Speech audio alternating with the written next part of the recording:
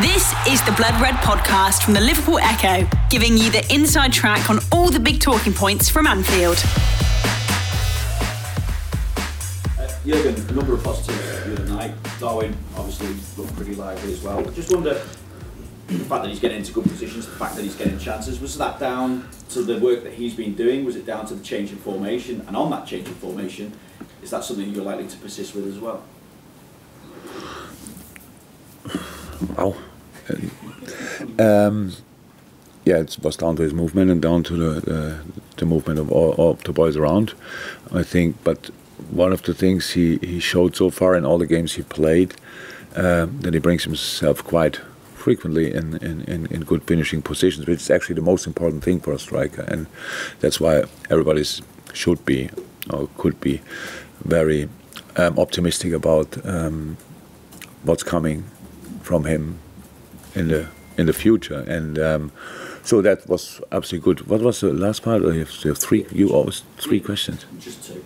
Two, okay. It was just the change in formation as well. Is that something you're thinking you found a way to move forward now? Is this the plan for the future? No, the thing is, for us, it's much more important that we become unpredictable again.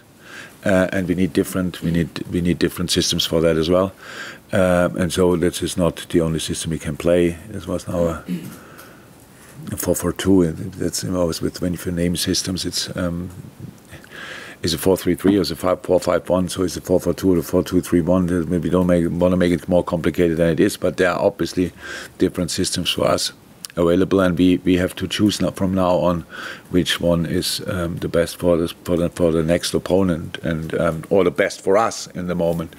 And but how I said, we have to be more unpredictable, definitely. We spoke to Virgil after the game as well, and he was talking about player welfare, kind of in relation to the criticism that Trent had received. And he said, I think that if the players from 10, 20 years ago were under the microscope that we are at the moment, there would also be a lot of players struggling. You try to shut it out, but other people call you and say, are you all right? And you think, why? It will always come to you. We have to deal with it, but it's not easy, let's put it that way. With that in mind, was there any consideration given to taking Trent out of the firing line, giving him a break, just to get away from things? I think I didn't hear that from Perch, but it sounds for me like more like a general thing. If we would have the criticism for like 20 years ago, or social media active 20 years ago, life of all the guys would have been completely different. Going out and stuff like this after a game, these kind of things would have been slightly different or more difficult at least. But that's clear. But nobody wants to go back 20 years. Yes, that's one of the challenges we face, and not Trent now. That's one of the challenges the boys especially face, because in good moments, the boys are probably guilty as well to like what everybody writes, and it's not important, to be honest. But in bad moments, when you don't like it, it's not important as well. But that's obviously something you have to learn over years. Trent is pretty good at that, pretty early. By the way, his birthday today, so 24 now. Wow. No, didn't think about that. Sing song for Trent at training later though. Yes. Last season, you scored 8 goals across 4 games with Arsenal and didn't concede. 4 against them at Anfield obviously came after yourself and Mikel had a few words on the touchline as well. Maybe you talking about that last season, how it sparked you guys on that occasion as well. But how much of a different proposition do you feel Arsenal are? Because it seems that Mikel has been given a bit of time. He was under pressure at one point, and they now effectively are the real deal in terms of the title race this season. Yeah, so I all my respect. Wow. Really, really good job. So it's like this, when you need some time, nobody wants to give you time. And maybe not all of us deserve time, because it's you still have to be good to use the time, and that was Mikel obviously did. I have to say, really, lots of respect for it. They had a lot of talent already in the last few years. I think Martinelli, everybody, I was very early excited about him, and he became exactly the player I expected he will be. Martin Odegaard. I spoke to him when he was 15 from Norway. And the whole world wanted him. He decided for Real Madrid. But I remember, as it would have been yesterday, that we sat on a table with his dad, and we were all so excited. And then there came a few difficult years, which is normal when you're that much in the spotlight. So he became the player everybody expected him to be that time. Saka, I think from first day since he's playing, it's incredible. And Gabriel Jesus, if anybody knew how good he could be, not in a Man City shirt, in a fixed role, fixed number 9, number 1 in the lineup, if you want, the fixed number 9 in the lineup. Then it was Mikel, because we worked together with him. Same with Zinchenko, so great things. Brought Xhaka back on track. Thomas Partey, everybody knew how good he is when he was at Atletico. So, and then the last line is now really well settled. They found a way how they want to defend, and that's it. And then last night, obviously, they played a different lineup, but still lots of quality. So it's a young team, very exciting team, and doing really well. And they are in the position they are, well deserved. So, but now we go there, and obviously we don't think about the games we played against them because it makes not too much sense. But so we will try, to cause them problems. I think that makes sense, huh? And so I'm looking forward to it. Lisa? Yeah, just moving on from that, a lot of people were maybe a little bit surprised when Gabriel Jesus was allowed to go from Manchester City, a big club, to a rival big club. But what have you made of the blossoming of him since he's gone from that one to the other and really started throwing goals in all over the place now? Oh, I don't know Gabriel is on a personal basis, but I always liked him as a player. So it's just I don't think City. Well, I know City wouldn't have sold him to every club, but it was Arsenal. Obviously, it was far off. The distance was big enough. It was like geographically, and then they did it. And for Gabriel, exceptional player, you always saw that when he played for City. But it's like this: when you're a player, the Gabriel Jesus role at City, I think it was a 9, a winger, and these kind of things. Even was it last year when everybody said City has no number 9? I was still there. So it's everything. It's like it's different. But he played more often from the wing, obviously, and now he can play his role. And there was a third goal last night. What did it win? 3-0, 4-0? I'm not sure when I switched off. 3-0. Yeah. Was a nice setup. So he's flying in the moment, huh? So full of confidence. That's what confidence does to top quality, to top class players. And if you not play against them, then it's easy to enjoy what he's doing in the moment. Now it's our opponent for the weekend, so we have to make sure that he will stop flying for a weekend. In terms of injury news at the moment, are you likely to have anyone back? Is Andy Robertson there for contention this weekend? Curtis Jones was in training yesterday. He looked good, but that's not the first session, so he's then probably the closest. Nothing new about, so they're a good way. They do all of meanwhile big sessions, but Naby and Ox still a little bit away. They have one new injury. It's Arthur Melo in the last session before the Rangers game. In a normal situation, he just injured a muscle. We have to wait for further assessment to know exactly how long it will be, but he's out. Nobody else. Rob is running a lot, looks like he's close. Probably Kurt is now the closest, then Robbo, and then the other two, step by step. The Blood Red Podcast from the Liverpool Echo. Jürgen, you touched on confidence, what it does to top players just a few moments ago. The body language felt different on Tuesday from your players. The crowd felt different, certainly. Watching the performance, do you feel the players now aren't far off from their best levels that we've seen? Look, Julia, what can I say about that? It's now we had this conversation a couple of times. We won against Bournemouth 9-0, and everybody, I think body language was pretty good that day, wasn't it? So that's how it is. We have to I say before the game, when you spot a problem as human beings and you think about it and you have a solution, then you want the solution instantly clicking. That's just the solution immediately. So, and we are still in progress. It's like work in progress to find a way out. That's how it is. So you cannot now say, okay, now we are back. Oh, we are back again in a dark place, and now we are back again here. We need consistency. For consistency, we need to defend the rubbish out of everybody, pretty much. Let me say it like this: we have to, and that's what we have to do. And I'm not interested now in this short-term diagnosis. Oh, that was good, that was bad, that was good, that was bad. No, we have to be good until we are outstanding. So that's what we have to be. And from here, go, improve. And I know Arsenal, Rangers away, which is obviously a different game, a really different game to the home game as well. And then Man City. Yeah, what can I say?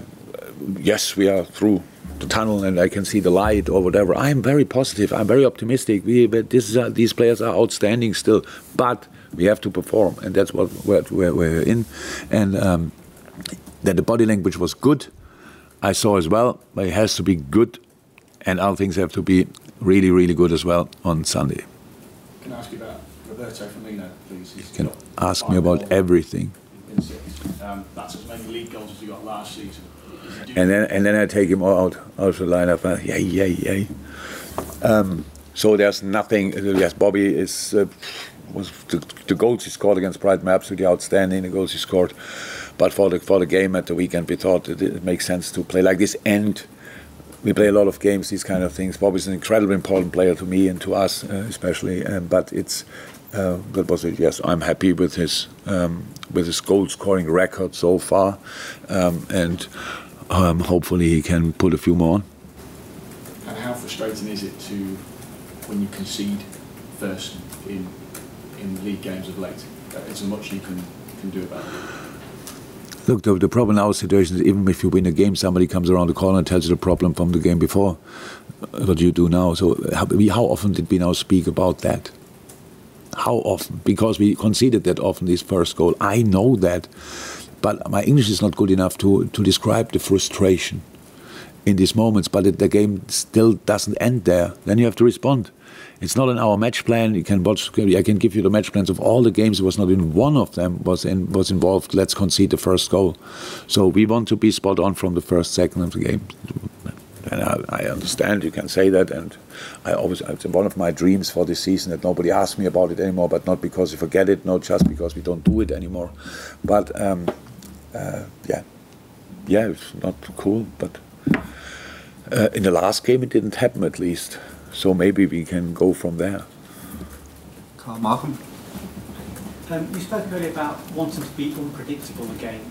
We have to be. Yeah, because you've been so wedded to 4-3-3, and a lot of your lines with almost the same players. So have teams finally worked out how teams worked out how you can play against us when we are not at our best. But actually, that was always it's funny that we are. Other teams have worked out how to play against us since years. But it still didn't work out for them because we were exceptional in the moment in the things we did.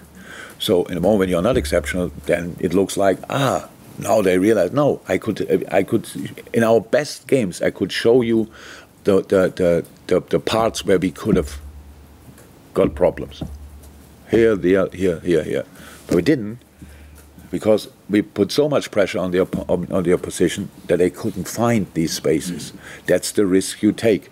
In a moment when you don't play on your top, then these gaps are still there. So and then play the pass through, and then now we look like now they know how to play against them. No, it was always clear. It's not whatever system we play. There's no system in the world with no weakness. With no weakness. There's no. We play with 5 in the back, 3 in the back, 4 in the back, no one in the back. There's no system. So, and it's all about how we perform. So I understand, but 100% of people, it was a 4-3-3, and you know exactly. That's not about that. It's really not about that. It's how we, what we did, and how, with which intensity we did it, and these kind of things. That changed everything, because defending in a 4-3-3 or a 4-5-1, you can just, if you look at it, you know where the gaps are. So, but you fill them by your with your movements, and then the gaps are not really existing or are only open for a wink, and then you close it again. So that's the way you have to play. And there's no system we can now rely on and say, okay, from now on this is perfect, because we know how to play against other teams. That's how it is. You see how they play usually, and that's the problem with us. Most of the time, teams change system.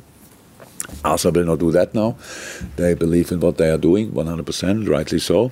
So we know how to prepare for Arsenal. But in the end, it's how we execute it. Does the unpredictability help you more offensively than defensively? No, unpredictability should. Unpredictability is like, if you prepare for us, I just like it. But in the moment, I think it makes sense that I just have to think twice or at least 3 times, so where there might be something which they could use. And for us, it's both things is important. So defensively, being compact, and offensively, having different players in different positions. Both make sense. Any more for the embargo section? Yeah, you mentioned about intensity then in putting pressure on the ball, and that's been a bit of a problem this season. Is there a reason behind that? Is it the players physically where you want them to be, or is it a confidence issue? Or? No. But a confidence issue. Well, Yeah. No, yeah, that's a little bit. So for the way we defended, you need to be brave. So we come now back again to, by the way, how our fullbacks defend. Usually, we jump with our fullbacks to the fullback of other teams. It was great, and when we win the ball, then put them on pressure. All great. We are not arrived there, not the right moment. They just pass the ball past our fullback, which is then obviously not in his position in the back line. And you all in the outside world tells them, yeah, you cannot defend like this. Oh yes, you can. We did it like in 200 games, but when the timing is not right, you can't. That's true. That's always the case. If you are late in a challenge, there's no challenge. Actually, that's in all situations the same. So I'm a bit surprised that I look in these surprised eyes, because that's obvious. That's obvious football. How you do that, and sometimes you have to do a step aside or step back or whatever to get that timing again. So in football, in our case, we don't talk about we wanted it last year with 100% and this year was only 80%. There might be the boys wanted it 100%, but maybe put in only 97, but not consciously. So just in these decisive moments, yes, because things didn't work out right, and then some players had to play too early, some players were new, some players were young, and all these kind of things, and all of a sudden a well-drilled team didn't work together anymore, but not willingly, just because one was a bit, oh, can I really push up? And the other one was already there. And that's how pressing doesn't work like this. You commit to pressing and you do it. You don't press or only defensive press around your own box, fine. But you have to commit to a common plan. And that only works if everybody feels the same. And that might have been a little bit a problem, that we were not all in the same place in that moment, that we had all the same confidence level for doing these kind of things, because we all had different solutions for the same problem. You've been listening to the Blood Red podcast from the Liverpool Echo.